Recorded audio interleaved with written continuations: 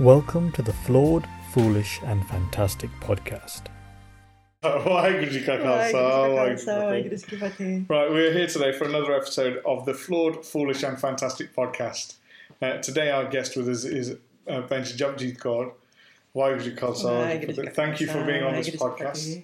I just want to relate that the Flawed, Foolish and podcast is I'm flawed, foolish is sat over there trying to figure out what is going on over with the mics. And you are the fantastic. And what we're doing is to shed light on the fantastic work that people are carrying out within the community, within the CL that they're doing, within the work that they're doing, and to make others aware of that work going on so they can reach out and come and contact you, either to learn from yourself or to be part of that CL that's going on. So, and you have lots and lots of things going on, and I think it's right, especially you've just got another award for your yoga again in Leicester, so it's quite right that we shed some light on the work that you do and shed some light on who you are as well. And I think it would be good for the greater audience to understand who is behind all the work that's taking place. So for a start, thank you for being on. Thank you for having me. Thank you for being on camera, even though you're not comfortable with it. And I'm sure you're sitting here going, I don't want to be here, but we're not leaving until this is filmed. So, no, I just want to say thank you very much. If you're happy, can we get started? Yeah, absolutely. The first question is the same open for everybody else. It's probably the most difficult question for everybody. But who is Japjeet Kaur? That can cover a whole lot, can't it? Yeah. So I am originally from Belgium, which will explain the accent. People always try to figure out where I'm from and come up with Canada often. But yeah, Belgium. I moved to the UK about 11 years ago. And that was because I had to find a new place to go. As I had come into Sikhi, started wearing a star, I couldn't stay in Belgium. I don't know if people know, but in Europe, things were or are quite difficult for Sikhs in several countries. And so at the time when I was coming into Sikhi, there was just a ban on religious symbols that was geared towards Muslims mostly, but any other faith would fall under that. And so I had just at that time started wearing a star for about a year. And so I had to find a country where it was easier to live as a Sikh. And so I was born basically as Nila Bemo, different name. People often ask me, like, were you born a Sikh? No, I wasn't born in a Sikh family. I was born in a typical Belgian middle-class family, with grandparents being Catholic, but parents being atheist, which is a typical, very normal thing. I was my mum would always say that she was expecting me to become a nun. Okay. Because I was the only one in the family who was on the more religious side of things, let's say. I would go to church as the only one in my family. Yeah. I would be doing my prayers. And I remember as a young child having ongoing conversations with what you can term God, if you want. Yeah. And that was up until about my teenage years. So I was a bit the odd one out in my small family. I have a brother. And that really changed when I had some deaths in my near friend circle and family when I was about 14. And I couldn't get any answers within the faith and from people around me on death. Okay. I had a lot of questions about death at that point. Yeah. And I couldn't get any answers that actually made sense. And so that's when I completely left any faith at that point and I would qualify myself then as an atheist as well. And so from that background, I navigated my teenage years, which were quite difficult, as for most teenagers, I think, with a fascination for death in many ways. Yeah. Not always a healthy one necessarily, but too many questions around it. I grew up in a small village, and I was dying to leave that village. I found it oppressive as anything. I was counting the days until I would turn 18 and could go to university and live in a bigger city. Okay. Yeah. And so I then went to Leuven, the oldest university in Europe, as it's called, where I would start studying literary studies. Okay. which was, again, an odd switch of things because I was kind of prepared to start studying mathematics, but it was something I didn't want to do. And so I started studying literary studies and languages, doing really well and just simply following the expectations of everyone around me. I would have the highest grades always in all of my exams. And so the expectation was that I would continue academically. Okay. So when I finished my master's, I started a PhD in literary studies in 19th century Belgian literature. So kind of how does literature shape a growing nation state? Think of Belgian independence, 1830s, this country which had always been part of bigger nations or bigger states, and it didn't have its own history as a country and didn't have a valid reason to be a country as such, as in it was always a part of bigger states. Yeah, and so literature... Vladimir Putin but so literature was then used as a way in which that small lap of land was given a history as its own being, as such. And so that was my research. And then I worked in academia for just over a decade, roughly. And it was really because that was the expectation. I wasn't bitten by the topic at all, but it was simply, that was a topic for which there would be funding. So you kind of roll into it. My whole life was really rolling into the typical expectations and having a lot of other people kind of deciding which way I would be turning into. Yeah. Pretty much probably in a way to please the parents and the family. I think a typical upbringing for a lot of people in that sense. Until shifts started taking place that were, let's say, not within the realm of expectations of anyone anymore, which is where I then turned out, basically, yes. So when I was in my 20s, I'd finished my PhD. I was continuing my academic career because I stayed on for a couple of postdocs. I taught in Philadelphia as well at the University of Penn, where I had a chair for a while.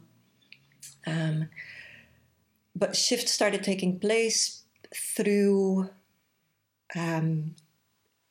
yoga having appeared in my life, and through yoga, really quickly, Sikhi having made its entrance there. Okay. Shall I continue just like that, or do you want to ask your questions? No. So I will allow you to go with the flow of how you want to. This is you. It's about you. So after I had finished my PhD, I think was it in the process of. It was continuing in the process of me finishing my PhD and starting my postdocs. Because a typical career at university is you finish a PhD and now you get funding for another 3 years or another year. And so life continues in small segments of a little bit of funding here, a little bit of funding there. Okay, I've got another 3-year job. I've got another 3-year job. I might have to move to a different university for just another 10 year. You continue exactly, and so you continue like that on and on.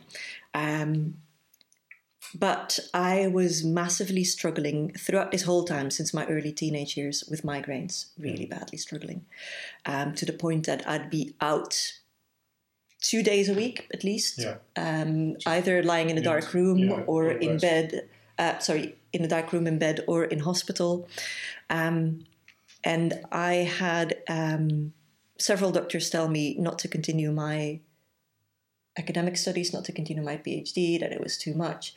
I'm a very stubborn person, so if you tell me not to do something, I'll definitely do that. Yeah. And so it was part of, this is the expectation of everyone that I would do this. And it was a large part also, I'll show you that I can do this with these migraines. Yeah. But the migraines were actually my way into needing to really take care of myself, because it was getting to the point, I had a bad scoliosis and still have that I had to lie in bed all day and type my PhD like that. And so I really needed some help from my physical body. And someone started teaching yoga classes at the department where I was working and doing my research. So this was at Leuven University still? No, this was still in Leuven University. Okay. And so we had someone starting to teach Kundalini Yoga there over lunch breaks.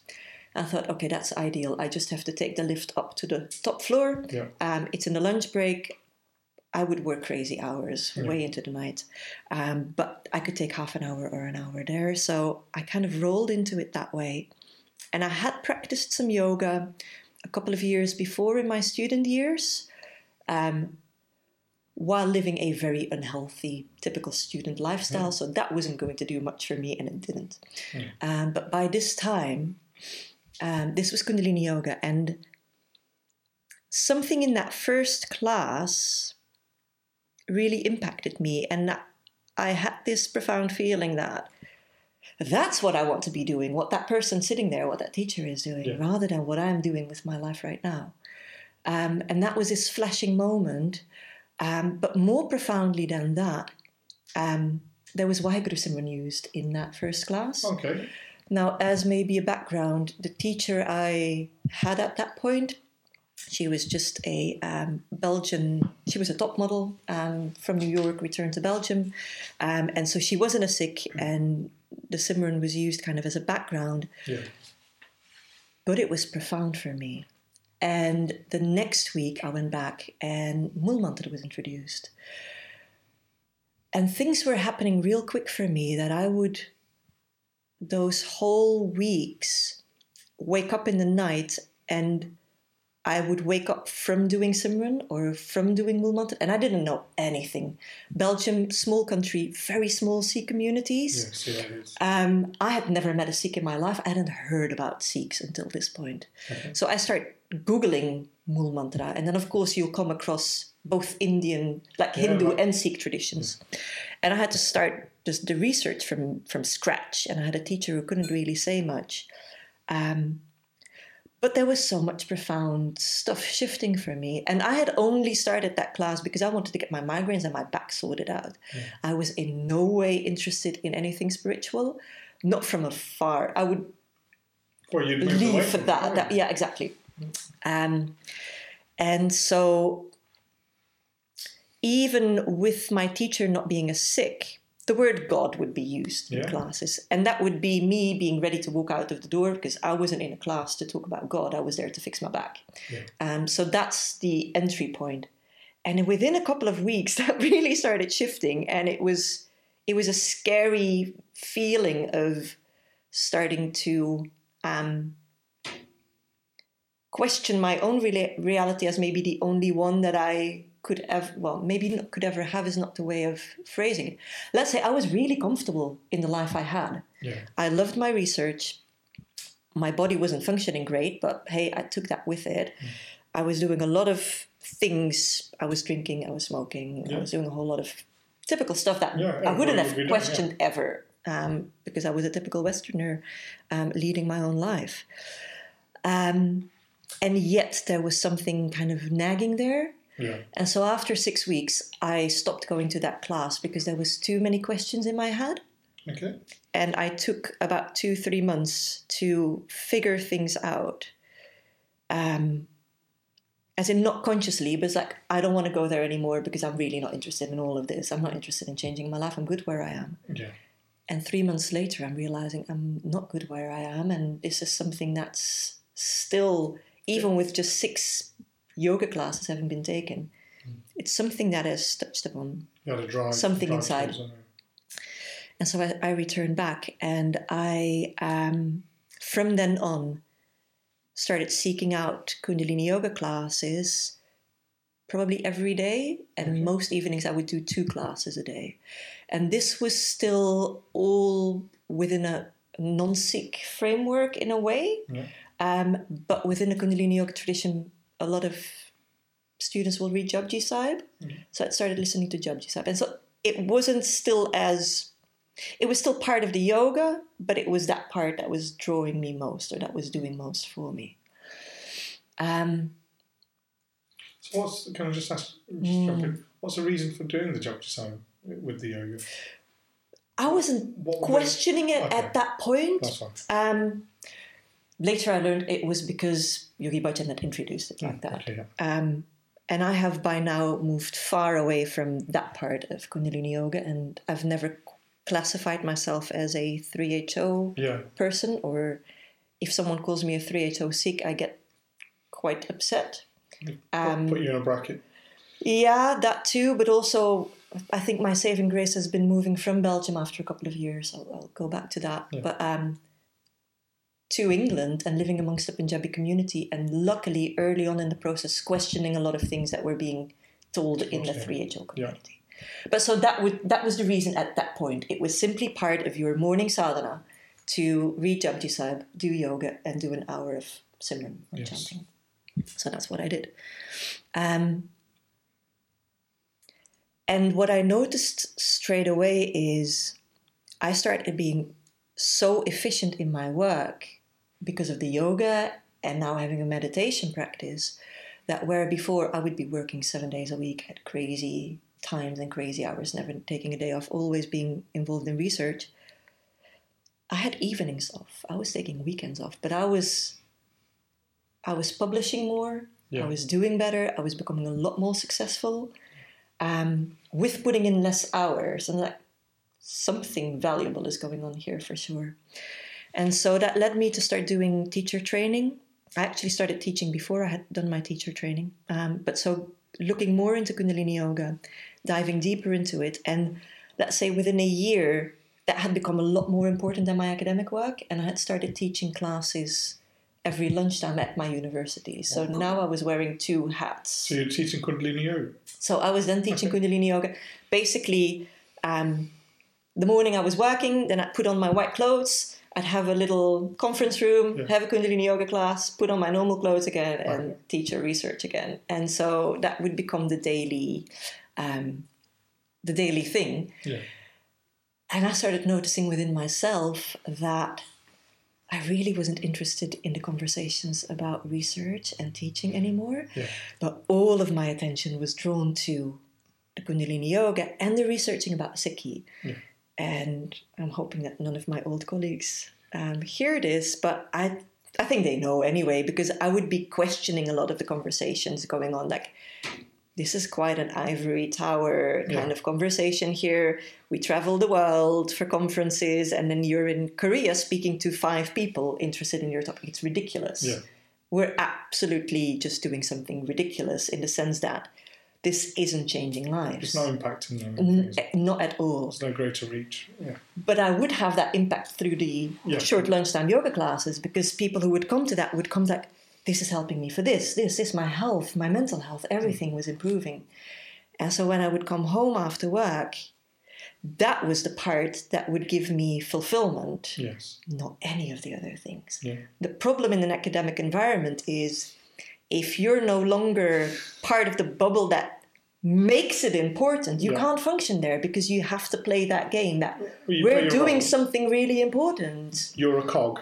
And you are a cog. And if you're no longer that cog, you're no longer needed in exactly, that because process. you cannot question what you're doing there, not in a small domain such as literary studies, which has very little impact on the world. And so I was becoming kind of the, how do you say it in English? The pariah? Yeah. I was the one questioning everyone's existence really there, which didn't sit well.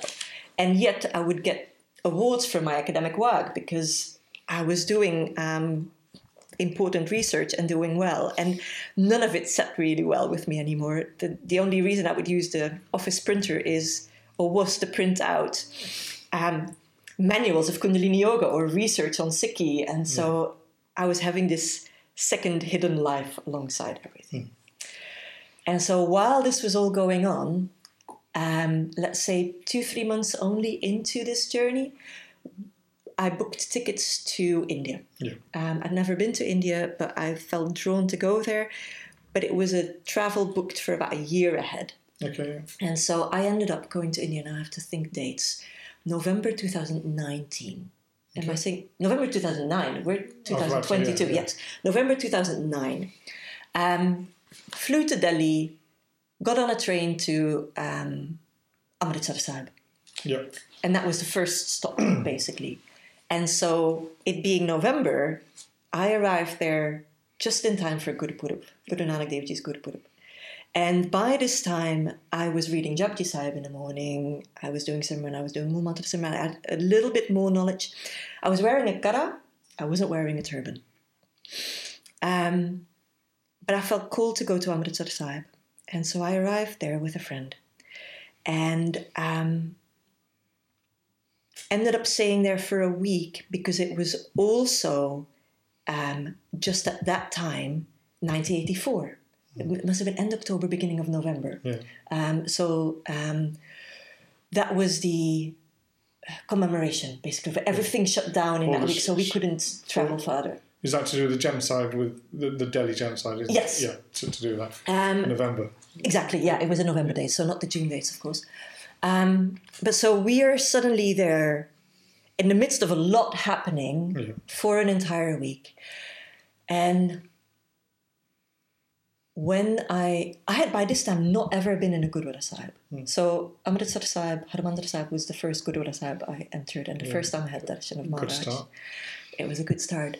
But as I walked down the steps, going onto the parikrama, and I put my head down, and I still, all of these years later, hair starts to stand.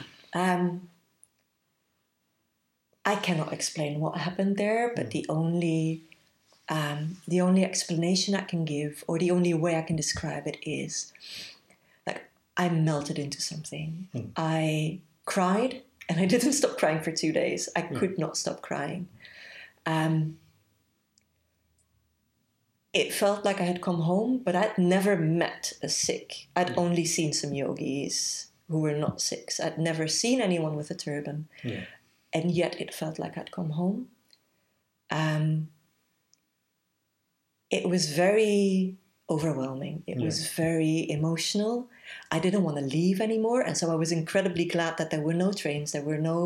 We couldn't move for a week from there anyway. So Maharaj kept us there. And all I wanted to do was just be on the parikrama.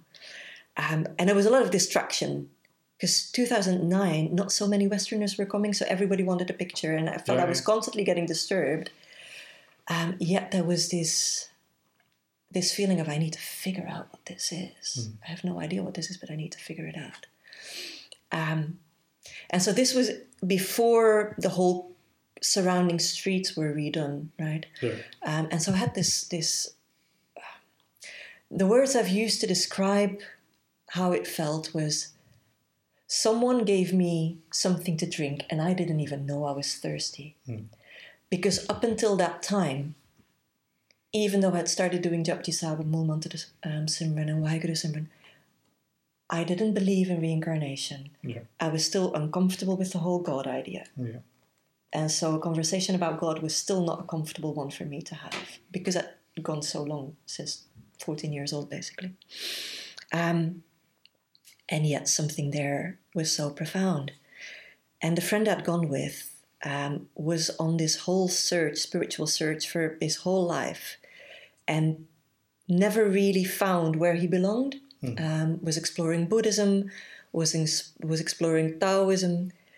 And when I had that moment of putting my head down and lifting it back up with tears flowing, he simply said, "You've come home. You weren't even searching, and you're just told this is where you belong." Like, that's so precious. To not have to go through the endless search. And as we walked out on that first day again, out of Harmandir Sahib, you had all these little shops. Now they're the night shops. You had all these little bookshops and everything. And so I went into one bookshop. Actually, this is funny. I wasn't yet wearing a kara. I was wearing what we call in Belgium a slave bracelet. Which is basically a kara in silver, and you're never supposed to take it off. And I was never really told much about it, but it was given to me by my grandfather on the day I was born, and they were just given bigger one as I would grow up. But I was always told, never take it off. So I had one on one hand, and I never took it off. And as we went into that shop, and I'd simply asked, "Do you have any English books on Sikhi?" There was this older Uncle G who started speaking in Punjabi, and I couldn't understand him, obviously, but his son came to translate. And his son said that his father was saying that it was written on my forehead that I was a Sikh of the Guru. And he'd gotten every single book in English on Sikhi that he could find. Didn't give him, sold them to me. and gave me a first kara. Okay. And it was... I don't know what would have happened if that Uncle G hadn't done that. Yeah. Because now I had a backpack with kgs and kgs of books. And so the rest of my 6 weeks in India were spent reading. Okay. And so going to Harimandir Sahib this first week, and when we left again, I immersed myself into all the reading. I switched my slave bracelet for my kara,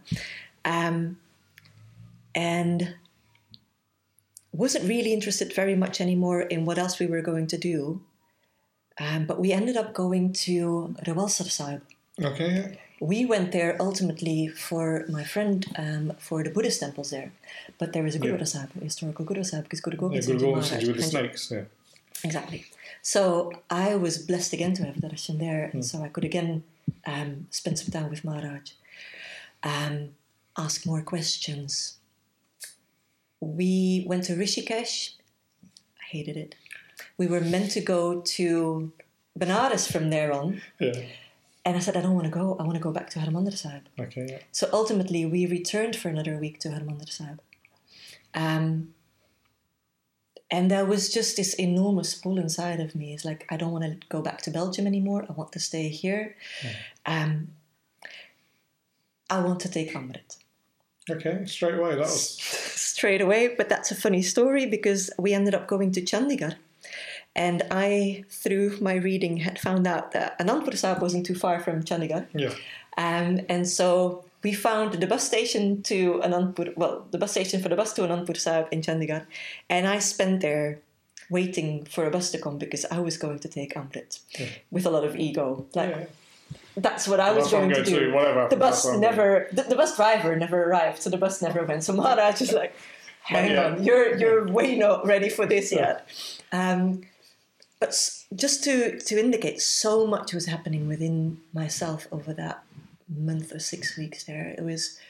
I had no explanations for it, and it was overwhelming and scary, and rationally none of it made sense. Yeah. To the scientist within me especially.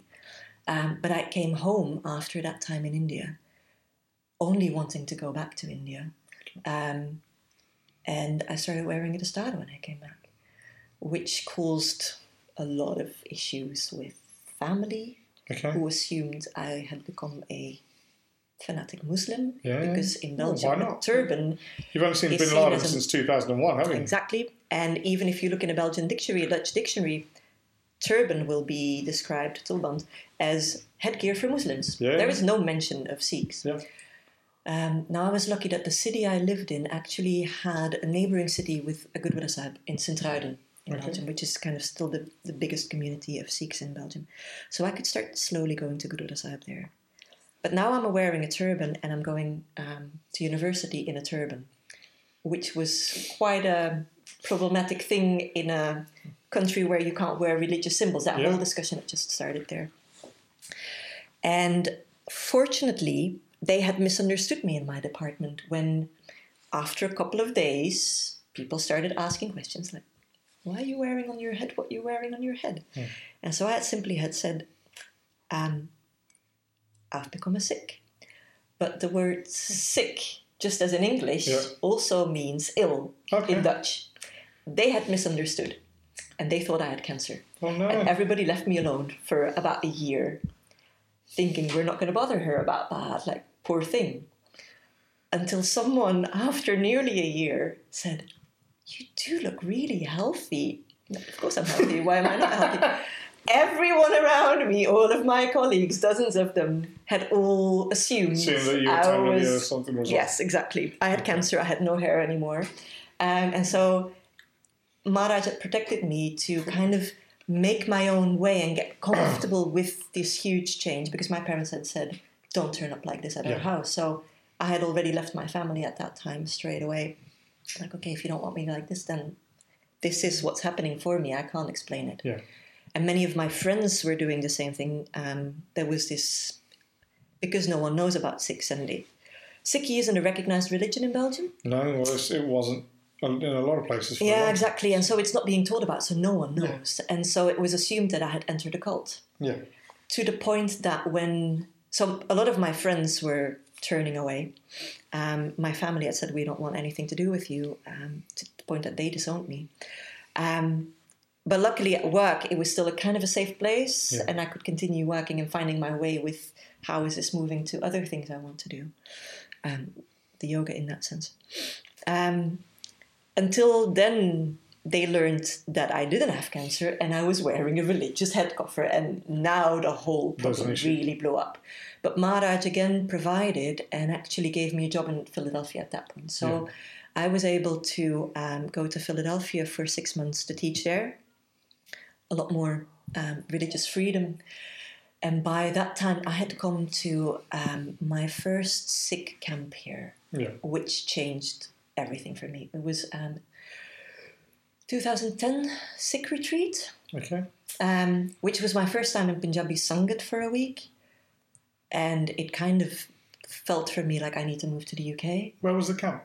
The camp at that time was in Yorkshire, in the Yorkshire Dales. It was organised mainly by London Sangat. Yeah. This was at the time,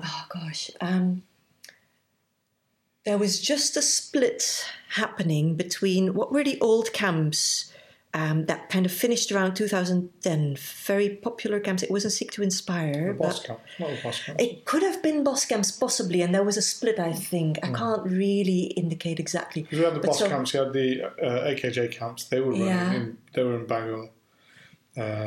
But you had the Boss camps. I'm trying to think. There weren't many, really. It was called Sikh Retreat, and it was led by people like Rishipal Singh from London, Ravindra Singh, Japjeet Kaur and Amritpal Singh, I think, were already there. Satpal Singh from Nanakanal. Okay. So, yeah. And so that was my first entry into Punjabi Sangat, and I felt at home, which I never had with the yogis. Okay. That just didn't fit right. So I'd become a Sikh, but I really didn't feel okay with the yoga community at all. And so I was like, I need to move to England. But it felt like a big step to do that. I didn't know anyone here either. Yeah. And so Maharaj gave me 6 months in America with a nice Sangat in Philadelphia. So I basically got a chance to live for 6 months with daily visits to Gurdwara Sahib, to kind of just find my place more in how do I do this on my own, away from all my friends, away from family. Can I make this life kind of work for myself? Is this what is meant for me and what I want? Yeah. And that was basically my end to academia, which was fantastic because it was a beautiful 6 months that I had there, and I was teaching about comics and graphic novels, and it was the nicest teaching experience, the nicest research experience in all my years in academia. And then I returned back to Belgium, ready to leave it, basically. Okay. I, at that point, had to choose between applying for tenure, but the started being a big problem, or finding something else. And so for me, it was like, I'm not taking off my turban. Yeah. So that means I leave then. I was basically given the choice to find something else. Yeah. And I realized really quickly that wearing a turban, I can't find another job in Belgium because no employer will employ you. There was a ban on religious symbols. So I moved here. First, given myself kind of 6 months. I put all of my stuff in storage, thinking I might go back to Belgium. And I lived in Coventry for 6 months, after which I was ready to go back to Belgium. What made you? Yeah, I was about to say, what made you? I didn't really like it there. And then again, I'm going to Syria to go to Damascus and then from Iraq. That's what's going on there. It's like Coventry, so I'm going to listen to this. I don't really care. I got the chance to move to Leicester, which was a big saving grace because I liked it here. It felt a little bit like Leuven. Okay. Small university city, but Coventry feels this heavy dark cloud hanging over it. I really didn't like it. And I moved here 10.5 years ago to this very house, and here I still am. So this was your first place? This was my first place in Leicester. I remember meeting you at Barbara Tark Singh's Barsi in Willenhall. That's the first time I met you. You were Pav at the time. Oh, yes. That's several years ago. That's when I met you. Yeah. So that's when I first remember you being here. I've been here for a good 10 years. And it was never the idea or the aim to do what I do now full time. Okay. I thought I would find a job here. I didn't really want to look in academia, although I did. I was looking for librarian jobs because obviously with all the work experience and my PhD, it would make more sense to find a job like that. But I was looking for anything, jobs as baristas, that you name it, I was looking for it. Editor jobs. I've done a lot of editing. I've written several books and articles and edited many in my academic years. And I thought that would just be what I would be doing. And I'd just have a yoga class here and there. After 6 months in Coventry, I realized I'm not even getting a single interview. And I was getting quite depressed about that. Yeah. Until my own teacher said, well, there's probably a reason for that, given that you're teaching more than just the one class. And I was traveling back to Belgium every 4 to 6 weeks at that time to teach intensive yoga courses. Okay. So 3 days, om det veel till late evening. Back and forth, back and forth, back and forth, back and forth. And he simply said, where would you fit in a job, if I may ask? Yeah, exactly. And in my head, it's like, well, I'm just filling the time until I find a job. He's like, well, what if you have a job? What if this is what you're going to be doing?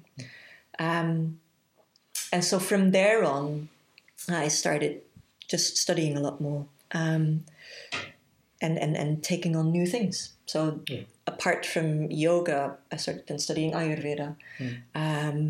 I started over the years working with massage. So I studied massage. I started studying Chinese five-element theory and the meridian system, yin yoga, postpartum work, doula work, closing the bones. And so new things kept being added onto that. I started studying functional medicine, so that with the Ayurveda and Chinese five-element theory and functional medicine meant I started doing a lot of health coaching. Yeah. And so it became a way of serving people who would come to me, not just through the yoga, but in many other ways. And one thing would simply always lead to the next. I didn't have a plan of, I want to add all of this to what I'm doing. It would always be led really by a question of someone coming to me and me wondering, is there another way in which I could serve this person? Surely there must be something else apart from what I can already offer them. Or there would be a point that they'd have a question, or we wouldn't get where I wanted to get with them in helping them to heal. It's like, okay, but this is in another area. And so things would get added onto it. And I'm guessing we'll still... You'll still be adding on to it. Yeah, exactly, as I go on. But that would always be the drive. It would be questions from people. Yeah. It's like, oh, let me look into that. And me looking into something would mean I'm diving into it. Yeah. It's kind of my character. It was how I did my PhD. I got fascinated. My PhD was about 19th century Belgian literature and the first novels in Belgium. But I got fascinated by, the first novels in Belgium, but where does the novel come from? And everybody says Walter Scott, so you end up in England. But then I found you have all of these Greek novels of 2,000 years ago. And so a gigantic part of my PhD actually was about that. For an entire year, I'd lost myself in the study of Greek novels, which had nothing to do with what I was doing, but I lost myself. So you're looking at like the Iliad and things like that. So sorry? Like the Iliad and things like that. Yes, even actually earlier than that. Because they turn around and go, those are epics, these aren't novels. And yes, but there is actually very, very unknown Greek novels, like heroic novels, which set the genre for what you then find in the 19th century. And I was just fascinated by it. And rather than spending a week on it, I had lost a whole year of myself on it. But that's how it set the pace for me to do other things. I might find something that's barely on the fringes of what I do by the looks of it, but suddenly it becomes this whole other area where actually it becomes really enriching for myself and for my work. I can go off on a tangent with my interests, but it always just broadens it, which is an interesting thing. I've had other people say, no, you just need to focus more and more deeply go into one niche. Yeah. Like, what is your niche? I don't have a niche. I have a very broad spectrum. Because for me, it feels that I can serve people better through the broader spectrum rather than the pure niche of things. Anyway. But so that's where I ended up where I am now, with a long story. That's fine. I'm going to ask you a couple of bits about those stories, if that's all right. First is you've talked about, obviously, growing up in a family that was started off as Roman Catholic, then a bit more atheist, and you had this pull towards religious teachings as a kid, as going to church, and obviously the concept of death.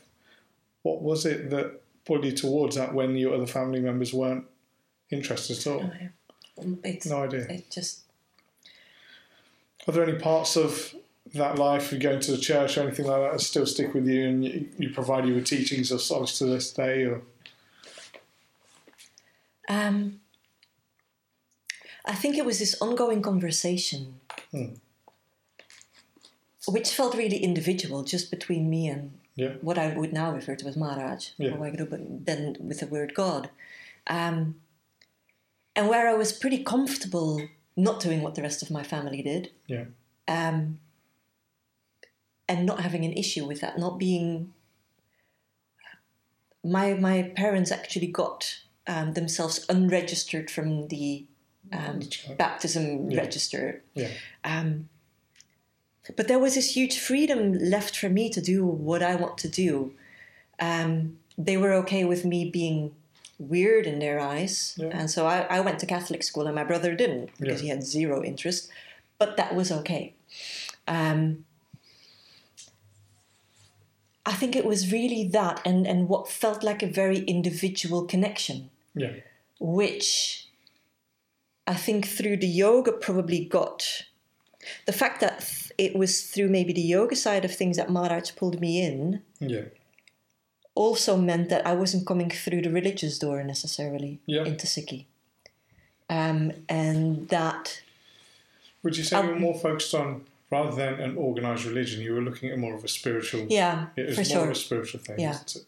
And I find that with a lot of people, it's like, I'm not interested in finding an organised religion, but there is something deep within me that has a tendency or a pull towards, there is this something out there. Yes.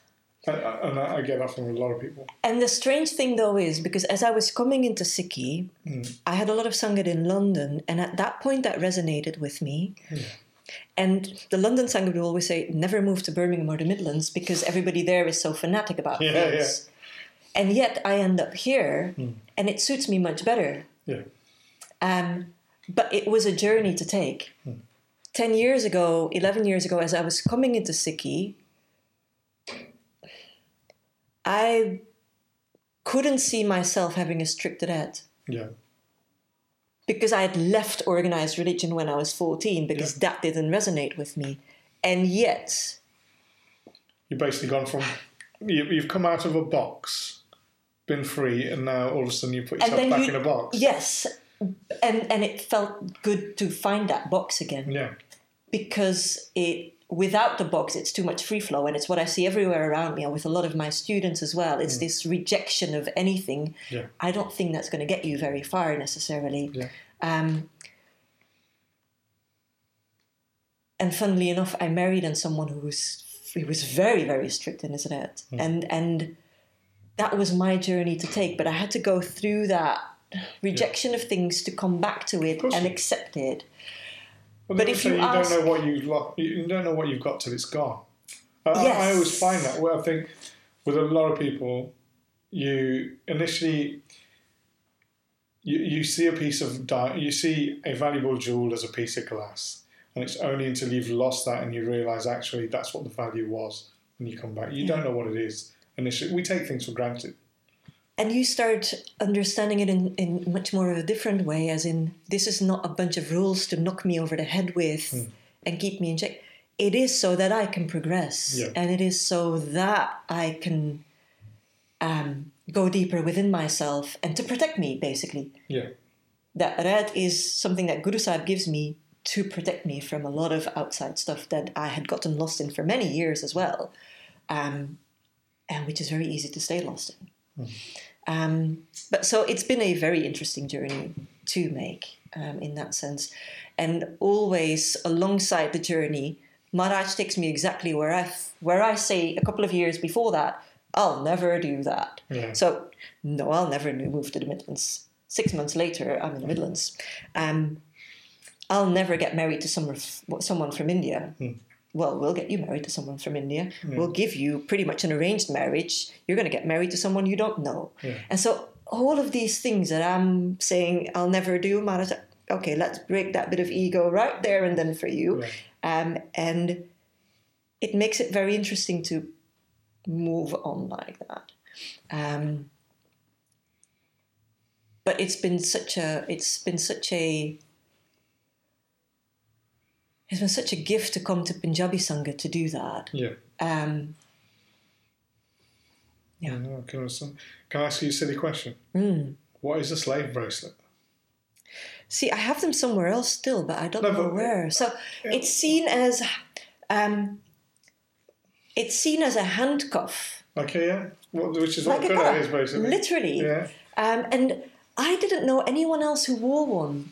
Okay. But my grandfather, he was my mother's father, made my mother basically swear that she won't take it off for anything, to the point that if I would have to have surgery, I couldn't take it off. Okay, so...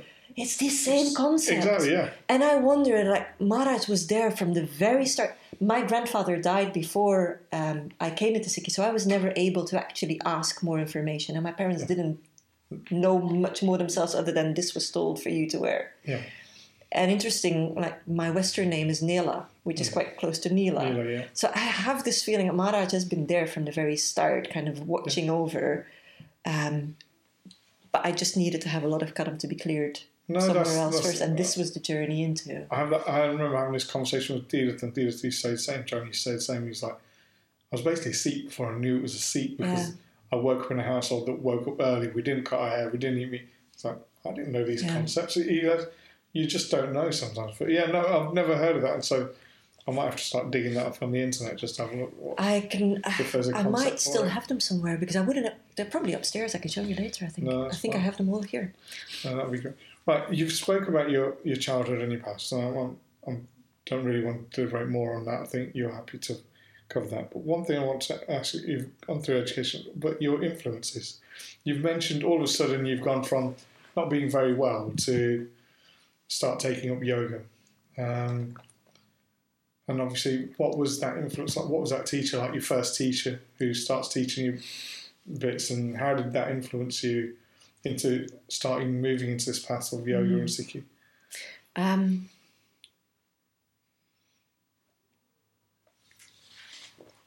A lot of it in the beginning doesn't feel that it came from the people necessarily around me. It was really Maharaj. Yeah. Because I didn't really spiritually connect to my first yoga teacher. Yeah. I had, as I said, I was studying with a few teachers because I wanted to have classes every day of the week. Yeah.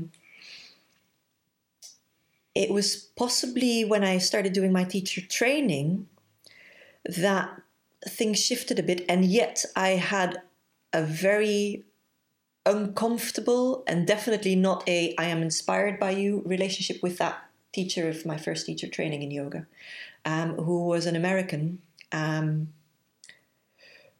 yogi, using the name Singh, but not keeping Kesh and not keeping Red and not keeping Gakar. And so it was the very appropriated form of Sikhi, and the very, like, the 3HO version, let's say. But that was the only one I think that he knew, probably. Yeah. But I wasn't inspired there, and yet that was a profound year of studying for me, because I felt I could really confront certain things within me simply because I didn't like him. I didn't need to please this person. Okay. As I mentioned, I chose my career to please people around me, my professors, my parents. And here was this teacher that I didn't feel like pleasing at all. And that suddenly opened up a door within me to stop pleasing anyone around me, to be comfortable with starting to think of a very different path in life and basically saying, you don't like it? That's fine. Even to my parents disowning me and me think, I don't need to please you on this one anymore. Yeah. So in that sense, I think that was a big influence. Okay. That's a spiritual influence, but not coming into Sikhi influence necessarily. It's but not that individual wasn't an influence as in pushing you towards yoga. It was just... No, that's all right. And he was the first one to say to me, your parents are only your karmic parents. Mm. Yeah. You're just born there because you have karma with these people. That does not mean... It doesn't mean disrespect them, but it doesn't mean live your whole life pleasing them. Yeah. Gurbani says, Katancha Mata, Katancha Pita, which says, who is your mother, who is your father? Exactly. Because they're temporary, aren't they? And in that sense, I think my parents ultimately ended up having a huge influence on me in these years where I wasn't welcome at home at all anymore, because I was very free to make my own decisions. Yeah. Which, if I had been in a comfortable place with my family, would have been so much harder to leave a country, leave a job, leave a good job. Ultimately, anybody would sign up for a job like that and the standing or the status that comes with it. And here is me packing suitcases, moving to England with 2 suitcases to Coventry, literally not knowing what I'm doing. I've got nothing waiting for me. Yeah. But it was, everybody's rejected what I'm doing, so fine, it gives me an enormous amount of freedom and still does. Like, that's been the last 11 years. I've been able to just follow what Maharaj has laid out for me and do purely that, which is a fantastic position to be in. And I think if I'd be born into a Punjabi family, I think the chances would have been smaller of doing exactly that, because it's not culturally accepted to do that. Might be in a generation or two, but not yet. Still exactly. It still isn't. So I've actually said to my mum at some point through this journey, like, I'm actually really grateful for your stance on this, because it's given me the opportunity to just do what I want to do. To grow as a person as well, isn't it? Exactly, without needing anyone's validation on it. Doesn't matter. And so, yes, it makes you lonely, and it's led to a position where I've been married for over 6 years and my husband has never spoken to my family even or met them. But it leaves us free also. So you've got these positives and negatives there. I think it was only when I moved to Philadelphia and then when I came here, like that first Sikh retreat was really crucial for me to find inspiration and to find influences. And they have come always from a Punjabi Sikh community. Okay, so that's where your influences are from. I think so. Apart from, as I've framed these other ones that you maybe wouldn't directly call influences, but they had a really forming aspect for me. So you've had pivotal moments, like you said, but the Sikh community, when you actually met the Punjabi community. The earlier pivotal moments were more like, not like this, rather than like this. Yeah, exactly, and I think it was by meeting Satpal Singh at that first retreat from Nanak Nam, that it was like, oh, this is someone who thinks very much like I think. Yeah. How I've been allowed to start thinking from a yogic perspective, but now link it and bring it to Sikhi. Yeah. And I think that's where a lot more a whole new door was opened for me, and where I then started finding my own influences. But it has always felt like a bit of a battle, because I'm a yoga teacher and because I teach Kundalini yoga, and yet I completely do not resonate with the vast majority of the yoga community. It's always been being the odd one out there, but I guess that's just simply the position that Maharaj has liked to put me in. Because even in the Punjabi community, I'm white, so I'm still the odd one out there. And I don't see myself as white, which is funny, because when someone then says the Gauri, and I'm like, oh, that's me then. We have often called me the reverse coconut, because I really do not feel white Yeah, but or Western. what and you yet felt is I an am. influence. Like it's like you said when you got to the bar side, it was like you come home. Yeah, You've always been there. You just didn't realise it. They've That's always come straight from Maharaj in Yeah. that sense. And Maharaj is giving me beautiful Sangat along the way. Yeah. And Sangat that I would have bad experiences with as well, which was useful to also make me see, hey, this is not different from any other community. Yeah. There is good and bad here. Of course. It's not because someone wears a turban and has a beautiful dari that they're necessarily the next sant. Yeah. And it was very useful for me to be put in those positions as well early on. I've had a couple of really... You realise blind faith, it doesn't exist. I came in, I think, with probably thinking that everyone with a dastar and a dari is a saint. Yeah. And Maharaj really pulling that illusion away from me very, very quickly. Yeah. And possibly just throwing me back on what's my feeling about someone, which is something that through my meditation practice and yoga, I try to cultivate anyway. Yeah. And to trust that, not the titles behind someone's name, or not what social media thinks, or not what the vast majority might think, but how does something resonate with me? Okay, I'll seek out those people. Yeah. And to just trust that. It doesn't matter what other people tend to say, just trust how it feels for you. And I had to learn to do that. Yeah. That's all right. With regards to coming into yoga, obviously that was the first thing. Have you had any influential teachers during your time who, because obviously the amount of different types of yoga you've mentioned that you've learnt as well, and the different aspects of yoga. Because the other question I'm going to ask you is, what is 3HO Sikhi? You've mentioned it. For us, I ain't got a clue.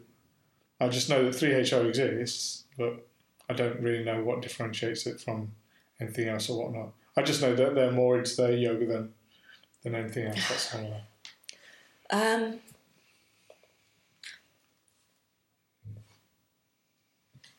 I would always get the question at Sikh camps, at Sikh retreats, so like any Punjabi Sikh Sangha I would come into, as in, are you a 3HO Sikh then? It's like, no. The reason I would say no, or what I've seen around me, is Yogi Bhajan created something that suited his agenda very well. Yeah. Took aspects Yeah. of Sikhi, slotted them into other things, Yeah. pulled in a lot of other things. Yeah. It's a With very hybrid of little, concepts, isn't it? very, Okay, that's right. which makes it so that everybody can kind of enter it, Yes. but which also lacks any respect for Gurbani, Okay. to the point of you print mantra sheets and you have them on the floor and people will step on their shoes with it. And, to the point that at yoga festivals, they would keep Maharaj, but they would put Maharaj in a closet. Okay. Without any sadkar, that you'd have an Akantpat sahib going on, but it would be, say, partly read in Gurumukhi. Some people would read the English translation. Okay. People aren't asked to wash their hands. People aren't asked to wash their feet or to wear clean kapre. And so that was how I got in. Okay. And it was a big shift coming into Sikhi. Yeah. So did you initially see that side? I saw that side, and so that's how I got introduced. Okay. And so when I moved here, I had to turn a lot of switches. Yeah. So there was a complete lack of satkar, as I would now see it. Yeah. And just take any freedom you want, a total, there wouldn't be a red given. Okay. As in, there would be Amrit Sanchar is being held at all of the yoga festivals and everything. But ultimately, you do any bani that you want. And most of the yogis that I know who have taken Amrit as yogis would maybe do Japjeet Kaur, and that's about it. Yeah, okay. But also wouldn't... You kind of shrug things off more easily. Like, I can do that. It's not... I haven't surrendered myself to it. I haven't. Yeah. It's not the concept of a guru, in the sense of that you put your manmat aside. It is negotiable. Does that make sense? I'll take what I want from this. But that doesn't mean I'm going to leave other things aside. I'll just take what I want. But that's what we see within other groups. I don't want to be distracted. Such as Radha Swami, such as things like that, where they come in, they take the concepts of Sikhi that they want. If they want to keep the case, they can. If they don't want to, they can. They can smoke. They can do whatever. They do their bhaniya. They get given a mantra, and it's like you said. There's a negotiation on what I want to do, what I don't want to do. Well, this is what you're being told. This is what you're being given, and these are the codes of conduct that you are to live by from now. There's no negotiation on those. Yes, exactly, and I think that was for me. If you take a guru, if you take Guru Granth Sahib Ji Maharaj as your guru, if you beg for Amrit, you need to start negotiating how you think. You don't start negotiating with the guru. Yeah, exactly. And that's where I stood out as a sore thumb within a whole community who thinks very differently. Yeah. But who was allowed/taught to think like that, I think very much by what Yogi Bhajan introduced and how the whole community was formed. Yeah.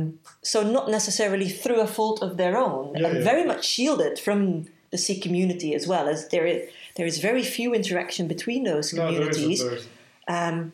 And obviously after more came out around Yogi Bhajan's conduct, you start understanding why he was shielding things, why he was shielding a yoga community so much from a Sikh community which had its big criticisms, but it would have exposed him. So it all makes complete sense, and it's not necessarily an individual's fault that this is what they think Sikhi is. Yeah. Maybe, if anything, it might be that we're not reaching. We as a Punjabi Sangh, we're not reaching. We're very poor at reaching. That's the problem we have. But it's like I've just like Jagat Guru. She's passed away, and he's here seeing things going on. And he's just like, For me, I'm just like, I don't see where that fits in with Sikhi. Yeah. That's all. But it might be due to my misunderstanding or lack of knowledge on how that community works.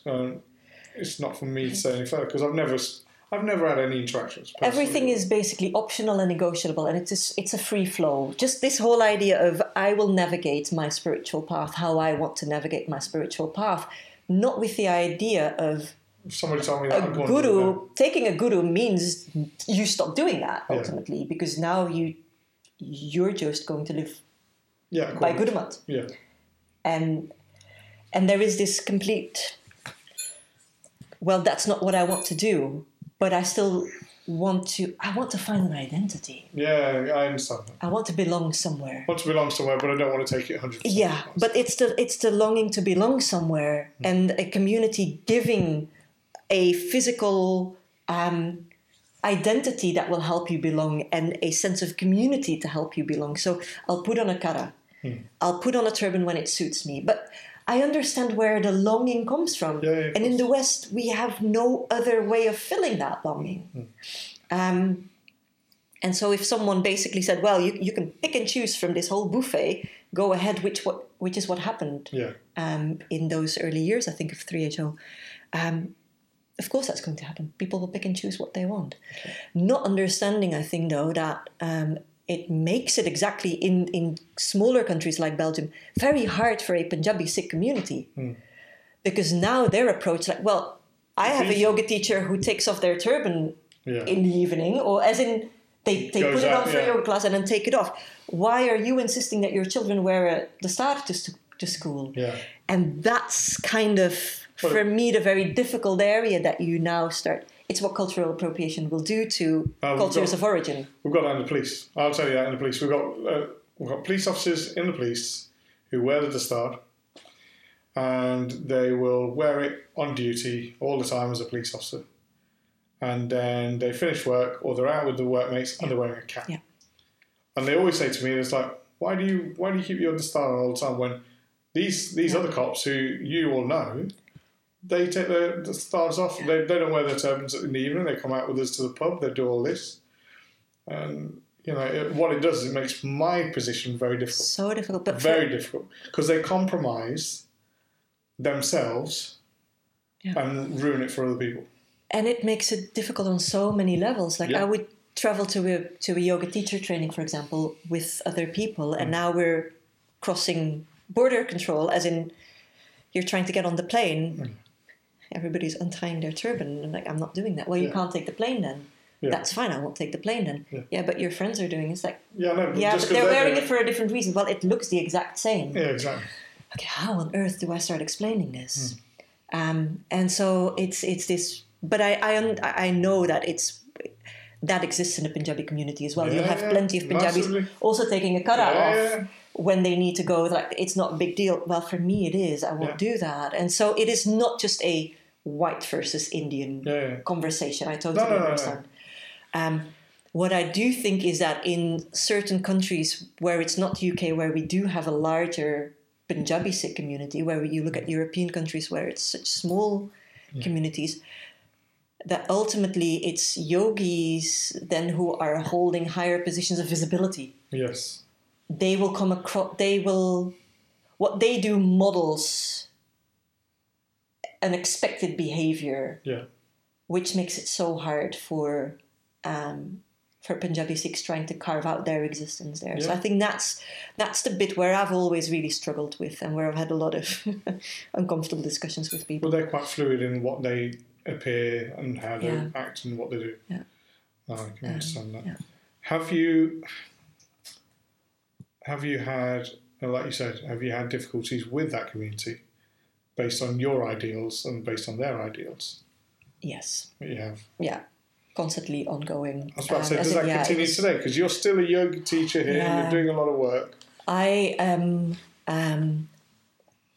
not engaging really in the wider Kundalini yoga community. Yes. I stopped going to yoga festivals about 8 years ago. I didn't feel comfortable being in spaces where there was no Satkar for Maharaj, and where you weren't allowed to step into that space to make it a change either, because it would feel for them as very we're being put on the spot or we're being criticized, which I also understand. We're doing the best we can, which is fair enough. But I left a school in which I used to teach teacher training, so I haven't taught teacher trainings in many years now, which I did for a long time. And I used to travel back and forth to Belgium. I did that for 8 years. I stopped doing that because the yoga community there was growing and growing and growing in the way that I felt like on my own, I can't try and keep raising awareness. It's being flooded with something else. It's being diluted, isn't it? Yeah. And it would get too much to try and counter on your own. Yeah. Because ultimately what it feels like is that am I doing my job of teaching yoga here? Or what am I trying? It becomes difficult. And I taught in the yoga teacher trainings there for a long time, hoping that I could still make a shift there until I started having really big confrontations with my own teacher in the school that I was teaching in, where I was being called the fanatic, and where I was like, you can't expect that from us. And it would be around things like, for example, celebrating Guru Purab. The community would celebrate Guru Ramdas Ji's Guru Purab, but on a fixed Western date. Yes, of course. There could be something that changes according to... Exactly. And just even having that conversation like, hey, if you want to work on this connection between the two communities, you have to at least understand that there is a different calendar. Yeah. It doesn't take you much. You just upload the calendar on your phone. Easter. It is 5 Easter's not a fixed date. Exactly. Even Christians are aware of that. And even that conversation would be seen as being fanatic. Okay. And so then there's me writing a 3-page document about how Guru Gobind Singh Ji would give Hukamnama Sahib on how you would celebrate Guru Purab. Yeah. And that the Bikrami calendar was already used by Guru Sahib. Yeah. And it being like completely dismissed. And for me, that started becoming really problematic because I had felt like I'm trying to bridge two communities as much as possible. But if one really doesn't want to play ball, now what am I trying to do here? So were you finding it toxic? Very. Okay. Very. And it was difficult because I had a lot of respect for my teacher. Yeah. And it got to a point where I can't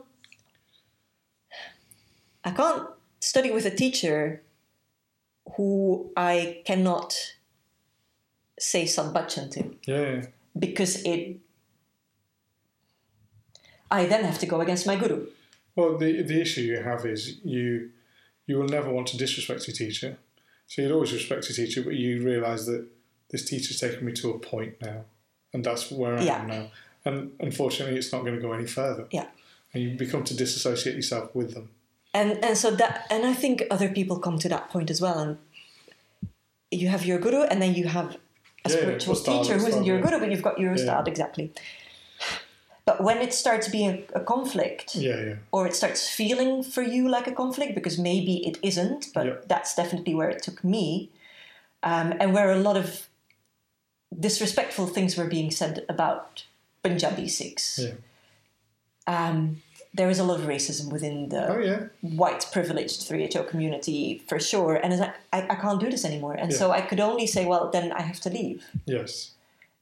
Because this is a place where I have to, if I try to keep doing both parallel, I'll have to end up disrespecting either my ustad or my guru. And there is neither I want to do. So now I take a step back and I choose one. Yeah. But not, I'm trying to do both alongside. And that's where I started studying yin yoga, which is a different form of yoga, but which for me helped me understand Kundalini yoga from a different perspective. Okay. I guess that becomes a whole different conversation, but it would help me understand the practice of Kundalini yoga more, which I started seriously questioning. Yeah. And especially as more and more came out of Yogi Bhajan's bricolage of things. For me, starting to study yin yoga, going back to Vedanta teachings, all helped me understand Kundalini yoga from a very different perspective. Yeah. Which was like a breath of fresh air, because I had been teaching it for many years according to this very strict framing of it. And now this whole door was opened up like, hang on, this does make sense. Yeah. The framework just hasn't been put there for people to understand it, because it had to be understood from this person says it works like this, just teach it like that. Yeah. Rather than looking from Ayurveda, looking from Chinese perspective, looking from a meridian perspective. Oh, okay, this completely makes sense, because this is how energy is moving. And so the more that you have a background around it, the more you understand that this is an incredibly valid practice. Yeah. But you just have to open another door into it, or you have to see it go and look at it from a completely different perspective. It's the Vedanta thing of the elephant. Explain the elephant. Somebody's touching the tail. Somebody's touching the trunk. Yes. And they're all talking about the same thing. Yes. That's what Gurbani says. Chekar, Shegur, Sheb, there's Guru Guru Visna. So they're all talking about the same thing, but the perspective is different. And describing it completely different, not realising it's the same thing that they're talking about. And so I feel that in the past 3 years, it's been highly refreshing and much like it's been a very refreshing way of opening the windows and doors and just understanding it from a different perspective, much deeper again. Yeah. And with that, enjoying teaching to a whole new degree for myself again as well. No, that's fine. With regards to Sikhi, coming into Sikhi, who are your influences there? Because you must have had many. I know you've talked about, obviously, the Sikh retreat camp. You've talked about Satpal Singh from Nanak Nam, but who else has there been that's helped you on your journey or provided you with insight on your journey?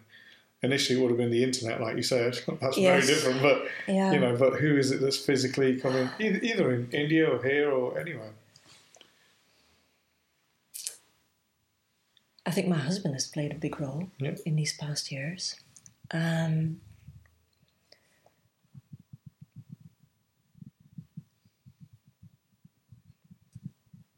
What about within Sangat here in Leicester? Are there anybody who has been pivotal or... It's funny because there isn't necessarily a pivotal person as such. It's been really, let's say, Sangat in which I've moved. Yeah. In early years, as I said, it was surpassing. Jagraj Singh and Sukhmani Kaur played a role in there, for sure. Because I got to know them as I was still living in Belgium even. Yeah. So very early on, 10 years ago. Even before Basic Sisiki was started. Okay. Baljeet Singh from Basic Sisiki played a big role for several years, actually. And Indra Kaur's wife. And that was before I got married. I actually spent a lot of time with them. They would have me over in their house for a long time. My work here wasn't as intense, so I would spend weeks, sometimes on end, helping them with the kids, but learning a lot that way. Yeah.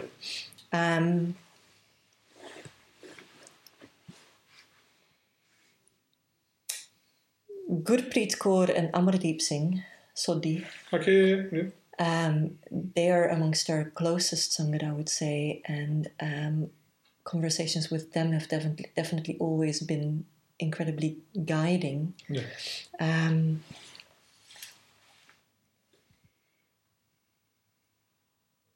I think that might be the big ones, really. Yeah. No, it's fine. I'm trying to think. Well, for a lot of my Punjabi isn't fluent, so I have to rely still for a large part heavily on English kathas or English resources.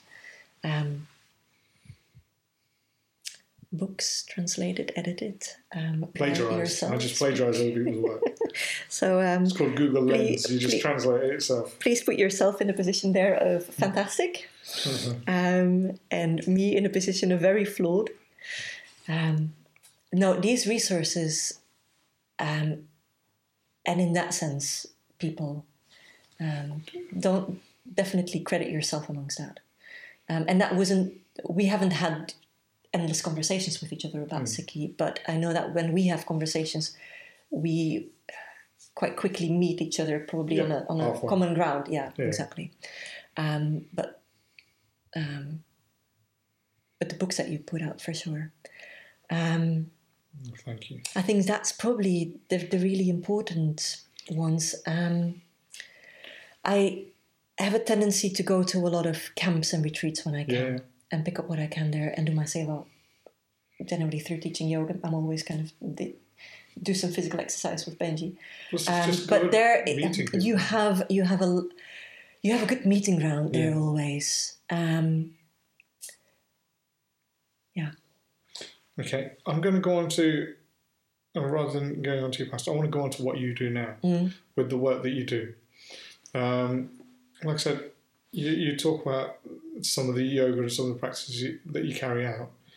I want to go into how you started teaching. I know you said you started learning, and you were doing bits, like you said, the 3-day courses, the intensive training. How did you end up getting into Leicester and going, right, I'm going to do this now. I've come into this house, this is where I am. So when I was living in Belgium, I was already starting to teach yoga there. And so I would teach at my university every lunchtime. Yeah. I would have a yoga studio at home, actually, and I was teaching there. And so when I moved to Coventry, I started teaching 1 or 2 group classes a week. But most of my teaching was in Belgium, where I would have my 3-day intensives always.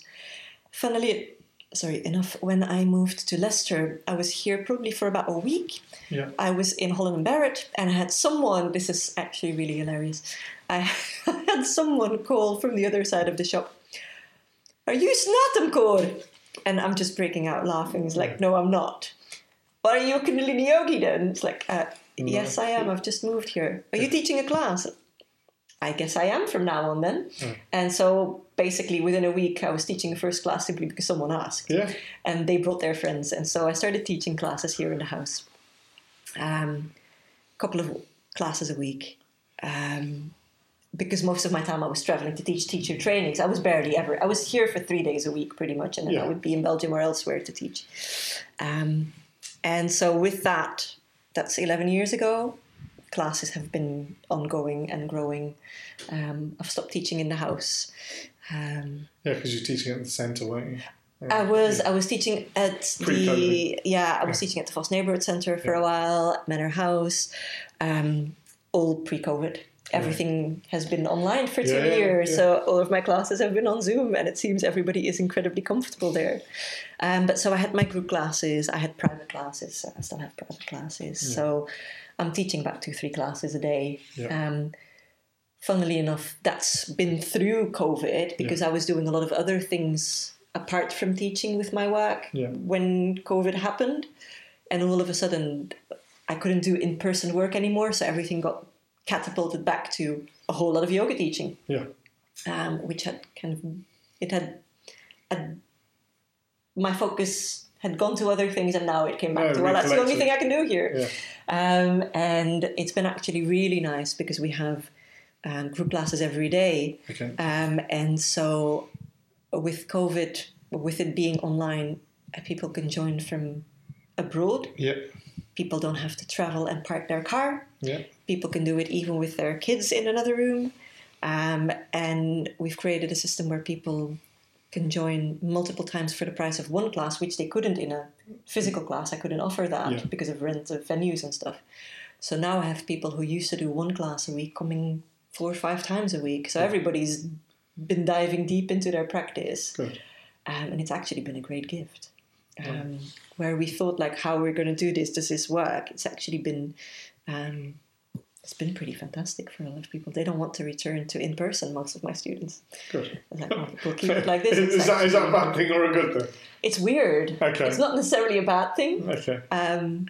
I still have a lot of other in-person things that have returned, so I don't necessarily mind. It's strange, but I think it's something that's probably on all levels, and it's not going to leave us anymore. No. This is here to stay. It's convenient. It is massively convenient. I think for so many more things, we probably just open our laptop or put our tablet on, and that's how we live life now. And it works. I didn't think it would, and it's actually been... You can do deep energetic work, and you can do yoga online quite well. That's good. Some of the other things I want to talk about is you don't just do yoga, but one of the other things you do is a process called the closing of the bones. Can you please explain that for me, please? So closing of the bones is a practice that used to exist across the globe. Many in our Sangha actually still know it. If people would go and ask their grandparents, it wouldn't be called closing the bones, but it would be the idea of massaging and wrapping a woman who's postpartum or who's had a miscarriage or lost a baby to close the body back, but also to energetically help her find herself again. That's actually the wrong way even of saying it. To help figure out who they are after birthing a child and becoming a mother. I'm no longer the person who I was. And when I was talking to my own mother-in-law and my husband's grandparents, they still even know of the practices of wrapping and of massaging.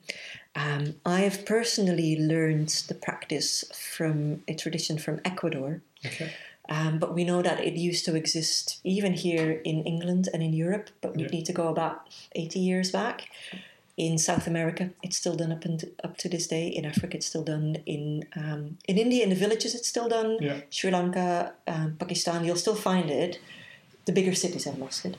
Yeah, of course. Because they're following us. Modernised, exactly. And basically, it is something that is done traditionally postpartum, but also it's mostly for women.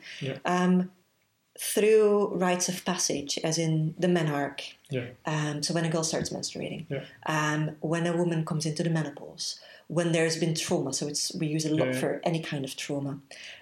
When there is a big change or shift happening, for example, a girl getting married and moving in with her in-laws.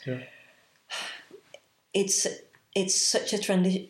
It is so difficult for so many women to make that shift and just fit in, which doesn't happen, but the expectation is there. So we use closing the bones there. But we use it for men and children when it comes to ADHD and ADD and trauma and autism and any sensory overwhelm. So it's a very wide range, and we use it for purely physical reasons. But what it uses is, I don't know if they're in camera, but all the shawls behind me there, we basically massage a person with them. We rock the body, we massage each body part. It lengthens the fascia, the connective tissue in the body, which is the part of us where our trauma is held and where everything that's happened to us is held, and which starts shortening and tightening. And people will often probably have heard about it. People use foam rollers to hydrate the fascia again. Or people know about, they might have heard about plantar fasciitis, problems with the fascia on the feet shortening and causing problems.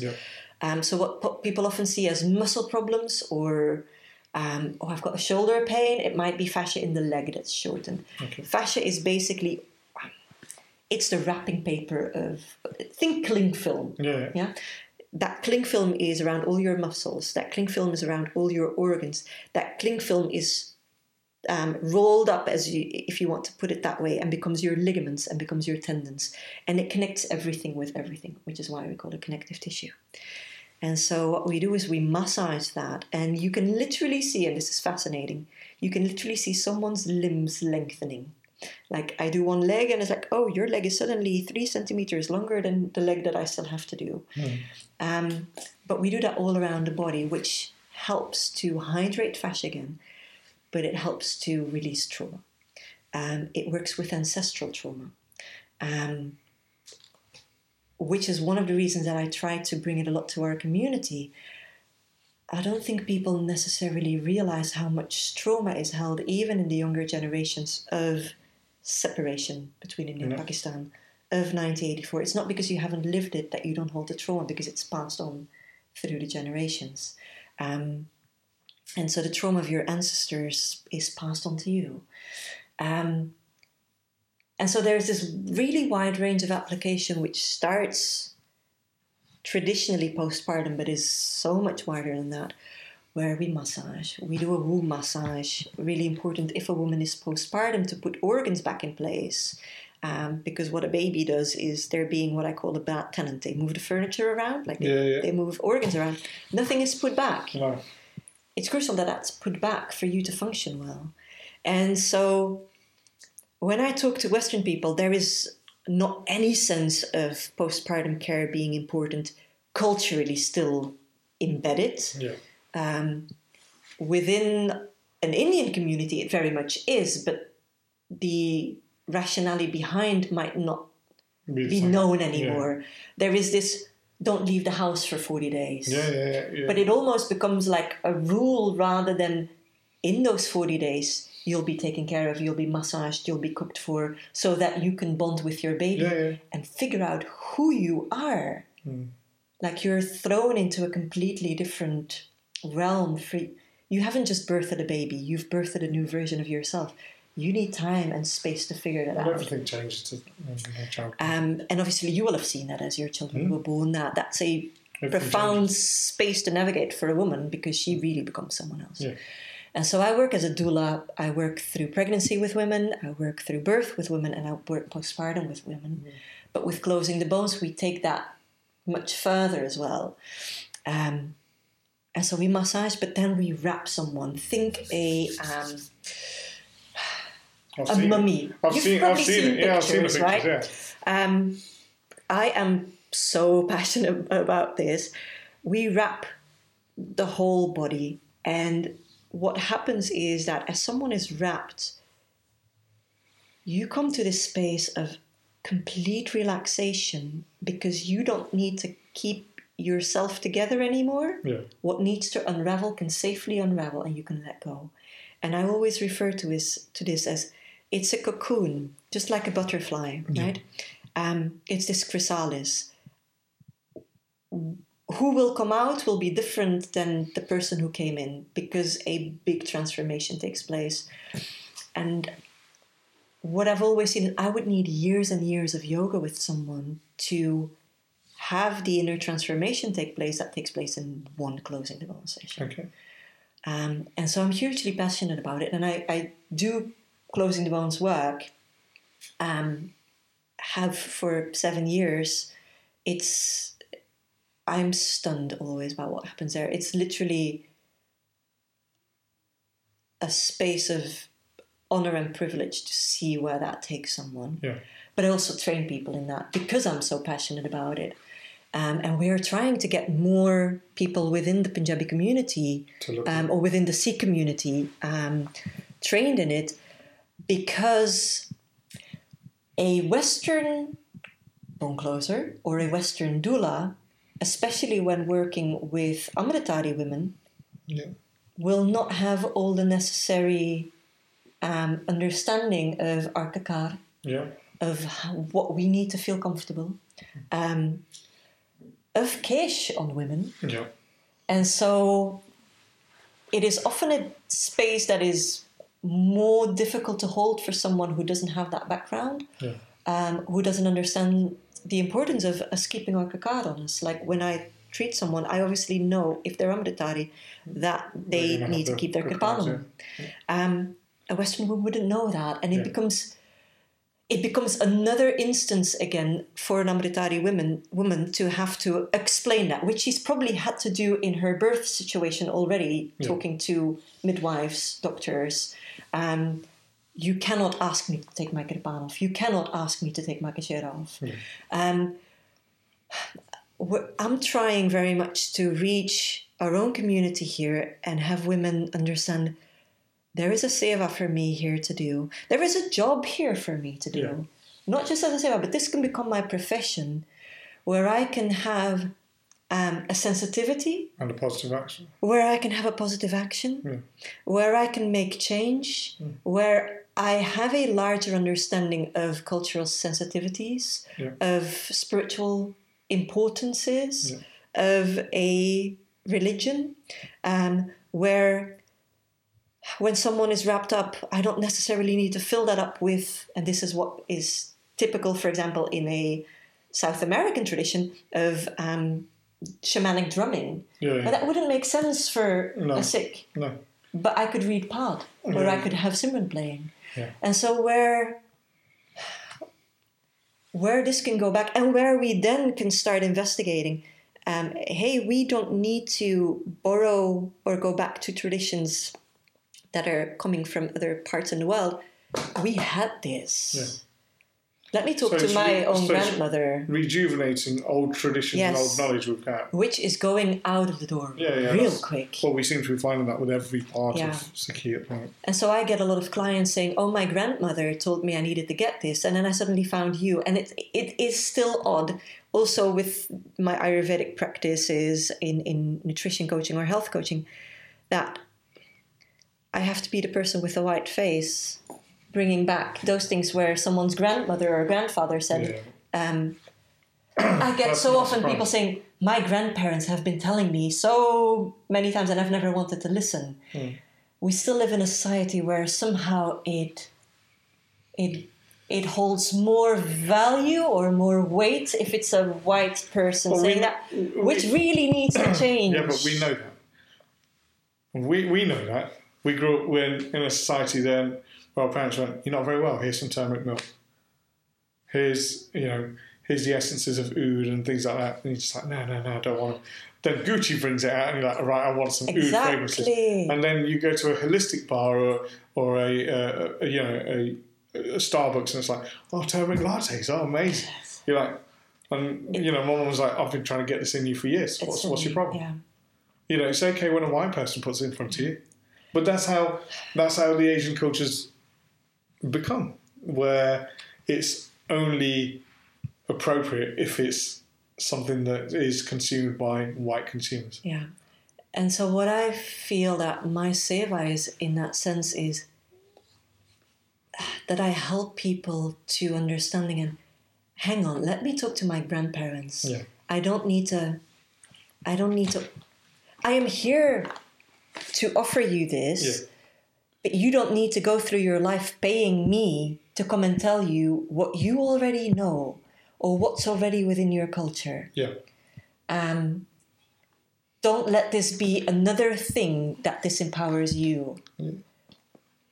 And so I originally came across Closing the Bones through a Southern American tradition. Yeah. But the idea is, let's hark back to what you already had. Yeah. With any community I work with. But that's the same because I work with a lot of Eastern Europeans. They're still doing it. In Holland, I mean, neighbouring country for Belgium, it's still part of their NHS practice to wrap around that. You don't need to go very far. This used to be done traditionally. Yeah. And I think so with a lot of the work that I do, I go back to the traditional bits. But that's something I was going to touch on in your next thing. You have a knowledge of Ayurvedic medicines, non-chemical based medicines and things like that. And I've seen you do balms and fragrances and all sorts. And I know personally, I remember my mum talking to you and I can't remember what she asked about, and you said, right, go to the fair trade shop, get this apple cider vinegar with turmeric in and this and that, try this. And she was so much better. She's like, why did I not know this? And I was like, well, I don't know. But, we don't know these things. But the traditions that used to be within the Nirmalas and Sivapanthis of making homeopathic medicines, which you can still find in the Mig Vinod Granth and Chachiska Granth. I have these grants right there, but We've no got one's loads. reading them. Which went to Kamarup, and Kamarup's doing all this sort of things, looking at old Ayurvedic granths and then trying to make that sort of stuff. But we seem to have lost that sort of... we're quite happy to go to a pharmacy down the road. My started some of those things. He would make all those medicines. He makes all those medicines and we'll take them. And I've seen with my pre-existing sister, she had a gluten intolerance. She now no longer has a gluten intolerance, but medical science does not have a way of getting rid of a gluten intolerance because it doesn't exist. So, but Ayurvedic medicines have done that. Yeah. So that's the other thing I want to ask you. How did you get involved in those sorts of things? As I said, I had really bad migraines. Yeah. I had a bad scoliosis. And so I got to a point where I would get injections every month with muscle relaxers. Okay. And where I was given medicine for epileptic patients to help with my migraines. Okay. The injections with muscle relaxers were very detrimental. Yeah. The medicine for epileptics that I was taking for my migraine started destroying my liver. Okay. Up until that point, I had a completely limited mindset of Western medicine only. And that was because of the family I lived in. My dad had his own pharmacy down in the basement. Okay. We had so much medicine in the house, and he would simply, before I would even see a doctor, he'd be giving me, take this, but it would always be from the pharmacy. Okay. And I remember as a child coming back home from a doctor's visit, or as a teenager, if we weren't given antibiotics, we would be sent back, or my dad would be on the phone with the GP. Why didn't you give antibiotics? Because that was the only way, the only right way of treating something, right? And even then, GP would try and explain to my dad, you can't cure everything. It does damage when you do that. Viruses that don't work with certain things. Exactly. But that was the mindset. And I lived in that until my liver got pretty destroyed by that, and I had to do something else. And this was alongside my coming into yoga. Part of my yoga training was very much based on Ayurveda. Yeah. So I started studying Ayurveda, not to a deep, deep degree, but enough to be able to help myself. Yeah. Enough to start thinking differently. Enough to start seeing, hang on, anything that is pharmaceutical is ultimately taking the active ingredient from a plant and mixing it with other things and now making it synthetic. Yeah. The reason that it was in the plant in the first place surely must mean something. It was there. It wasn't something created in a lab only. Yeah. It came from the plant. And then understanding, hang on, the plant combines that active ingredient with many other things that when you take it in that way, make sure you don't get side effects. You don't need to make a synthetic version of it. The only reason to do that is to make money off of it. Yeah. You can't make money off plants. They grow everywhere. But you can make money off something synthetic. How about we harken back to the plant? Like nature, Maharaj has given us everything. Anything that comes from the plant itself has a deeper working because it makes sure that you got everything you need alongside that particular active ingredient so that your body absorbs it better, so that you don't get side effects. The problem is it often takes a bit longer. Of course it is. And we don't have to take effect, We want to see something work straight away. I'm ill. I don't want to take time off work to let my body get better. Yeah. I want something that I can take in 10 minutes and I can get back to work. Exactly. That's not how health works. And it was kind of that shift, which was a really big shift for me to make because I'd never looked at health that way. Yeah. And then I started studying functional medicine, which is basically a way of looking at the entire person, like Ayurveda will also do, but looking at the entire person, so working very holistically, not saying no necessarily to medicines, but realizing if we need to go to medicine, it means we haven't seen the root cause of the problem yet. Okay. And so we want to dig deeper.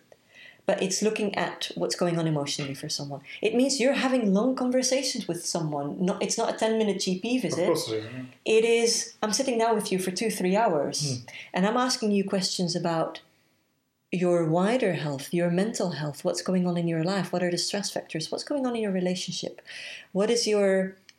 how are you feeling spiritually connected? I'm looking at all of that, which means I'm taking a lot of time with you.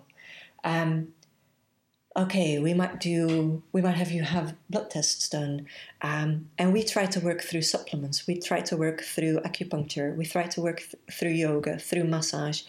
It might be that initially you're still taking medicine, but we want to get to the point that you do not need your medicine anymore. Yeah. It's a very different way of looking. It's not symptom-based. Yeah. But where is this coming from? And very often I have people here in Leicester who will say to other people, go and see Japjeet. She'll figure out where it comes from. It might take me longer. So it does mean I'm not giving you a quick fix and you need to be in this for a process. And you might need to make some very uncomfortable changes. Like I'm going to ask you questions that you don't have an answer to straight away. Yeah. I'm not giving you something that you're better in a week's time. Yeah. But you weren't better in a week's time anyway. You're just covering up this symptom and it will masking it. It's putting a plaster over the problem. Exactly. So I work a lot, for example, with autoimmune diseases. Yeah. If you don't understand where an autoimmune disease is coming from, you're just going to have someone develop autoimmune disease after autoimmune disease. You're going to have 5. You're going to have 10. It's just an illness that's not understood in the West at all. Yeah. But which is very easy to understand from a functional perspective. And it's basically anything that's untreatable in the West, as in this is you have a chronic disease. No, you don't have a chronic disease. Well, you just have someone who doesn't understand what you have treating you. You said that with like the intolerance, gluten intolerance. Exactly. You said you can't get rid of it, but we have been able to get rid of it. Yes, of course you can. And the gluten intolerance is often at the base of any of the autoimmune diseases, but you have to ask more questions, you have to revert back and back and back. And so with that comes me, as I was navigating this space of I want to go back to as much plant-based, literally plant-based, not just in my food, but in how I treat myself, but also starting to read labels of all the products I would put in your body. In my body, on my body. Yeah. What do I wash my laundry with? Yeah. What do I do my dishes with? Yeah. Read. If this is not good for aquatic life, deadly for aquatic life, how is that going to be good for me? Yeah. I am now at a point, if I wouldn't put it on my body, if I wouldn't put it in my body, I'm not putting it on my body. Yeah, so what about all my skincare? What about my shampoo? What about anything? Yeah. Hang on, we didn't have all of these industries, beauty industries, until the last generation or so. what is the stuff that we used to use? Everybody would make their own things. Yeah. It's pretty basic. Have apple cider vinegar in your house, have some lemons in your house, have some baking soda in your house, and you can clean anything. Yeah, you can clean anything. And so that's where I started. It's a lot studying, it's a lot self-taught, it's a lot like I want to do this differently. Yeah. Okay, let me then go to study this. Yeah. And so I started making my own dishwasher products, and then we don't have a dishwasher, actually liquid dishwasher. Okay. And then telling people about it or writing a blog about it. And they'd be like, I don't have time to do that. I'm so busy. I don't have time. Yeah, but can you do it for me? And so that started then, okay, I'm now selling that here, there. Yeah. Really small scale. But simply because people ask me, can you make that for me? Yeah. I started making my own toothpaste and my own deodorant. And people were like, oh, can I try that? Oh, that's actually, can you make it for me? Okay. And so that started growing in that way. And it wasn't, I'm going to put out a skincare range. It was more like, what can I do for myself? Personal thing, wasn't it? Very. Yeah.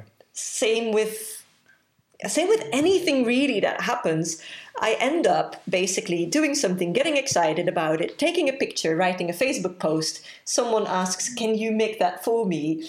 And then I never say no. So I've got another job with it. Yeah, I was about to say you got another one as well, because you make malas. And that's exactly and that's the what I was story about to say. of the Is that malas. the same there? I made a mala for myself and I took a picture of it. That was how the whole thing started. Okay. And then someone said, oh, could you make one for me? It's like, sure, I can make one for you. Right. The process of making them is meditative because you're putting a knot after each. The way that people who make malas often describe it is you're unknotting your mind by making a knot after every bead. Okay. So the mental knot becomes... Yeah, so the physical knot that you're placing onto the mala itself. And I never meant for that to become part of the work I do. But people would, after the first mala I made for myself and posted a picture of, I had 10 people saying, can you make one for me? I would like one with that stone. What stone is good for this, and this? And off I go on another research project. Yeah. And basically that's where it comes from. I now have a web shop that has pictures of hundreds of malas I've made, which have all come about that way. Either it's one that I felt drawn to making because of this or this health benefit, and I thought I might keep it for myself, but someone's already ordered it, or someone asks me, I'm struggling with this, this, and this. Yeah. What would be the best stone? See, mine was different. I contacted you and said, I like lapis. Exactly. I remember but that's rare almost. Although I do get those requests as well. Could you make me one with these and these and these stones? So sometimes it's from people knowing about stones. And it's that whole conversation, how can a stone help you? Yeah. In the way that food helps you. Yeah. Stones are grown in the earth. Yeah. And so they are very condensed nutrients, if you want. Yeah. If you look at Ayurveda uses ground up gemstones as a medicine. Santosh Singhji does all that, and they were using pearls, they were grinding pearls, they were grinding other things, and you're like, these gemstones, and they're like, yeah, but you need to use this moti and this and this and this and this happens. You need this much amount of... Yes. And they're like, these all hold properties that are beneficial, but in the right quantities. Exactly. Too much bad for you, too little doesn't have an essence. So. Yes, and when someone asks for a certain stone and I ask them, okay, is there a reason that you're asking for that particular one? Well, because that wouldn't actually be the best one for you, because go with this. Yeah. But so the whole idea, because I get that question very often, it's like, well, stones, shouldn't you put your trust in Maharaj rather than in stones? Don't put your trust in stones, but Maharaj gave us food. Yes, exactly. That will heal certain things, plants that will heal certain things, and deeper into the earth, very condensed in its crust, gemstones that will heal. Well, if somebody was to say that, then you go, well, this has to be soluble. Exactly. Ganga has to be made out of art, it has to be made out of wood. You can't have it out of different elements. There's reasons for it. Exactly. Same that you would eat out of soluble, but I use colloidal silver instead of antibiotics. It's because silver has helps. antibiotic properties, and we use that until we came with penicillin and antibiotics. I'm allergic to penicillin, so that means I cannot use most antibiotics out there anyway. They'll kill me. So you start looking for other things. Yeah. Stones and Male being one of the things around that. I often get just asked, like, can you just not make me a necklace? Like, does it have to be 108 beads, or does it have to... I make them for Muslims, which is 99 beads. But I just want a necklace. I'm not making a necklace. Yeah. I'm making something that I would prefer you to do Simran with. Not just to wear for the beauty of it. I have no control over it if someone orders it from the webshop, but I do think that you will kind of attract it into yourself. I've rarely had those questions, and when someone asks it, I just say no. Like, I'm not making a necklace of this length or a bracelet. There's plenty of other people that will do that. You can go on into Etsy and find loads of people on that will do that for you. But while I end up doing things because people ask, okay, that becomes another area to add onto it. I also have very much my boundaries around what I'm comfortable with. I'm not comfortable with a big social media presence. And that's good, because that's the next question. You can find me on social media, but I'm not one who is going to study the algorithms or make reels. Or it takes me outside of what I feel appropriate for myself. I don't record my yoga classes. Like, they're on Zoom, and yes, I could build a whole library where people could just click and buy a yoga class. For me, that is something that is, even if it's online, that is in a... It's a personal... We meet each other there, and that's where that teaching takes place. So I do put a lot of boundaries around it, which means I'll never get rich from what I do, and I'll always be putting in endless amounts of hours because I don't have an online course that you can buy, or I refuse to do the bracelets or necklace thing side of things, which is where there's more money to be had. And I don't want to do a play of algorithms and a play of reels, and it's just something that doesn't sit right. But I've walked away from so many things coming into Sikhi that I'm very comfortable with feeling for myself what isn't right and what is right.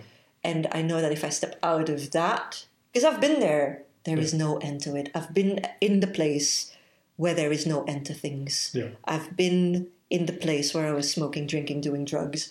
I've been in those places. I've been in a place of deep depression. I need to have boundaries, just like we have it around us, so that you don't go into those places, basically.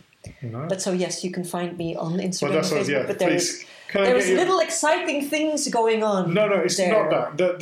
The reason why I asked for your social media is because people are going to be listening to this, and they would have heard, obviously, talking about yoga, the closing of bones, how you came into Sikhi, because there will be other people who are walking on that journey and going, I'm not sure, I don't know, I might want to talk to someone. You know, obviously with the homeopathic medicines, the Mars and things like that. And the reason I'm asking for your social media is so those people who have questions or those people who are interested, how can they contact you? How can they follow you? They can find me on Instagram and on Facebook. There's not much exciting stuff happening there. If that's what you'd want from following, there is no influencer stuff happening there at all. But people can find me. My information is out there. My website is where people will find most information. And I am a writer in the sense that, just as with my PhD and all of the research I did, I write a lot. So my pages have a lot of information, which I know in our day and age, people need quick information. That's fair. And with me, you kind of have to read through it or give me a call from there. But there is long explanations because I'm very old school in that my PhD was 600 pages of small print to fit it into 600 pages because my supervisor said, you cannot, for the life of me, go over that because it won't get accepted. It's like, okay, I'll just make my print really small. But that's who I am. As in, I'm comfortable with writing. So what's your website? It's Shunya, so SHUNIYA -yoga. .org. With regards to anything we have said or talked about, is there anything you want to add? Any questions you have for us? I think I've already spoken for so long. No, that's fine. That's a dangerous thing because I could go on for half an hour about some silly detail again. So that's not a problem. No, as long as there isn't anything that you felt that you haven't had the opportunity to say or whatever. No, I don't think so. I think it covered probably. No, that's fine. Well, probably the questions you had. Like I said, from Flawed and Foolish over here, I just want to say the work that you're doing is fantastic. You're doing a load of stuff, but I think the greater audience needs to be more aware of it. For those people who have questions, those people who have an interest in it, at least they can come and reach out to you. I just want to say thank you very much for spending your time and us wasting your time and being on our podcast and just on this talk, to be honest. Thank you so much for giving the opportunity to talk. No, it's not a problem. Thank you very much. And I just want to say, I just want to leave it with a fatih and just say I'm really grateful for everything. So, Waheguru Ji Ka Khalsa, Waheguru Ji Ki Fateh. Right, now you need to tell us, are there any bits you want us to edit out?